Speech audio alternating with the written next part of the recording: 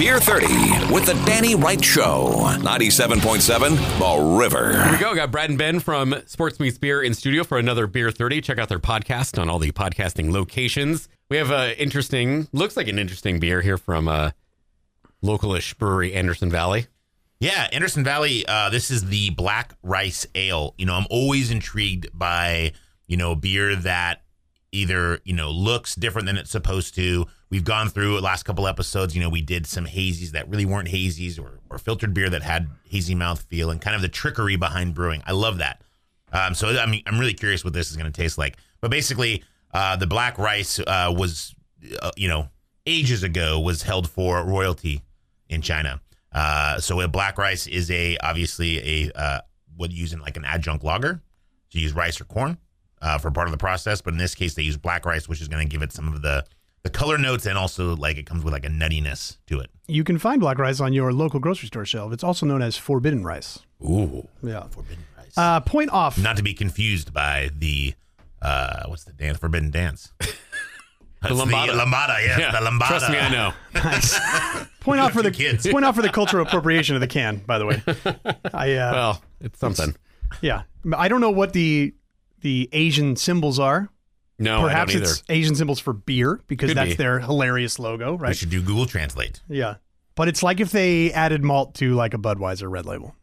That's the way it smells to me. Because it's just got that cereal grain or that adjunct grain sort of sweetness. Yeah, it's so like the difference between like if you talk like a malt forward beer, like a German style beer that's malt forward, you really get the sweetness, and the whole thing is kind of a all in one aroma. This feels like it's aroma that's been infused with another aroma. Right. It's a little disjointed. It smells like the rice cooker after dinner when you haven't cleaned it properly. Carbonation level's fine. Yeah, that's probably the high point of this beer. I would say that. There's not a lot going on for me, There's flavor-wise. a roasty maltness or roasty maltiness.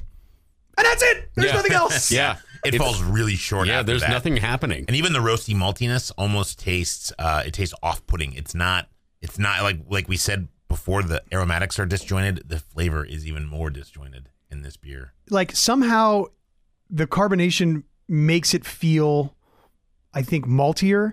And then once the carbonation on your palate starts to wear off, there's really nothing left. It becomes super light. And I realize that they're making sort of like an adjunct lager, which there's not a lot of mouthfeel in the finish on those beers either. Your standard Bud or Coors or whatever. They're designed for mass consumption, which I guess in some way is what they're designing here to have an additional level of flavor, but it's got to be more sort of symbiotic in its nature on your palate, and it's just not that. There's so many more beers that are similar in the alcohol range, because it's coming in at 3.8, that deliver way more flavor, and this is not doing it. There is an old dish sponge note in this that I pick up. Wow. Like when you don't rinse the dish sponge out, which, if you're not doing the dishes, more power to you, I guess. But like it has an old dish sponge note to it that I cannot shake now. Yeah. Meh. Yeah. Yeah. All right. So 2 thumbs up? Yeah. That's a hard pass on this one. Anderson Valley have some of my favorites out there. Like Yeah, the mine Summer too. Solstice is one of my favorites. Mine too. So I'm disappointed, but can't win them all, I guess. Even every big league hitter strikes out once in a while. Actually, this modern day, they strike out most of the time. So there's that. Yeah. Anderson Valley Black Rice Ale. You can check out this review and others at 977theriver.com and check out the podcast Sports Meets Beer. All right, guys. Thanks for being in. Thank you.